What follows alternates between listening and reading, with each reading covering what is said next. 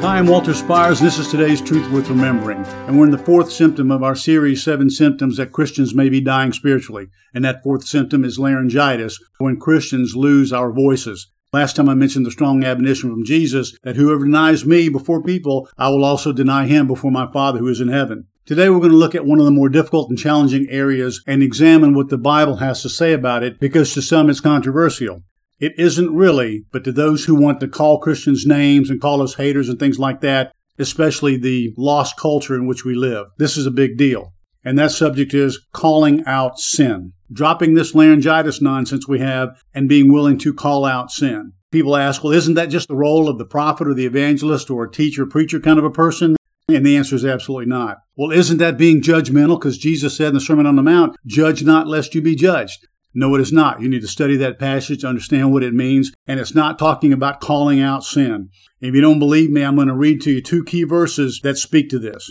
Remember that all the Old Testament was written to or about God's people, his, quote, holy nation that had become unholy, that being Israel. In Isaiah 58:1, the prophet said this, cry loudly, do not hold back, raise your voice like a trumpet, and declare to my people their wrongdoing, and to the house of Jacob their sin. Declare to them their sins. In Ephesians 5, the Apostle Paul said this, see that no one deceives you with empty words, for because of these things the wrath of God comes on the sons of disobedience. We know there are sons and daughters of God, those who are born again in Christ, and everyone else is lumped in the category of sons and daughters of the devil. You need to understand that.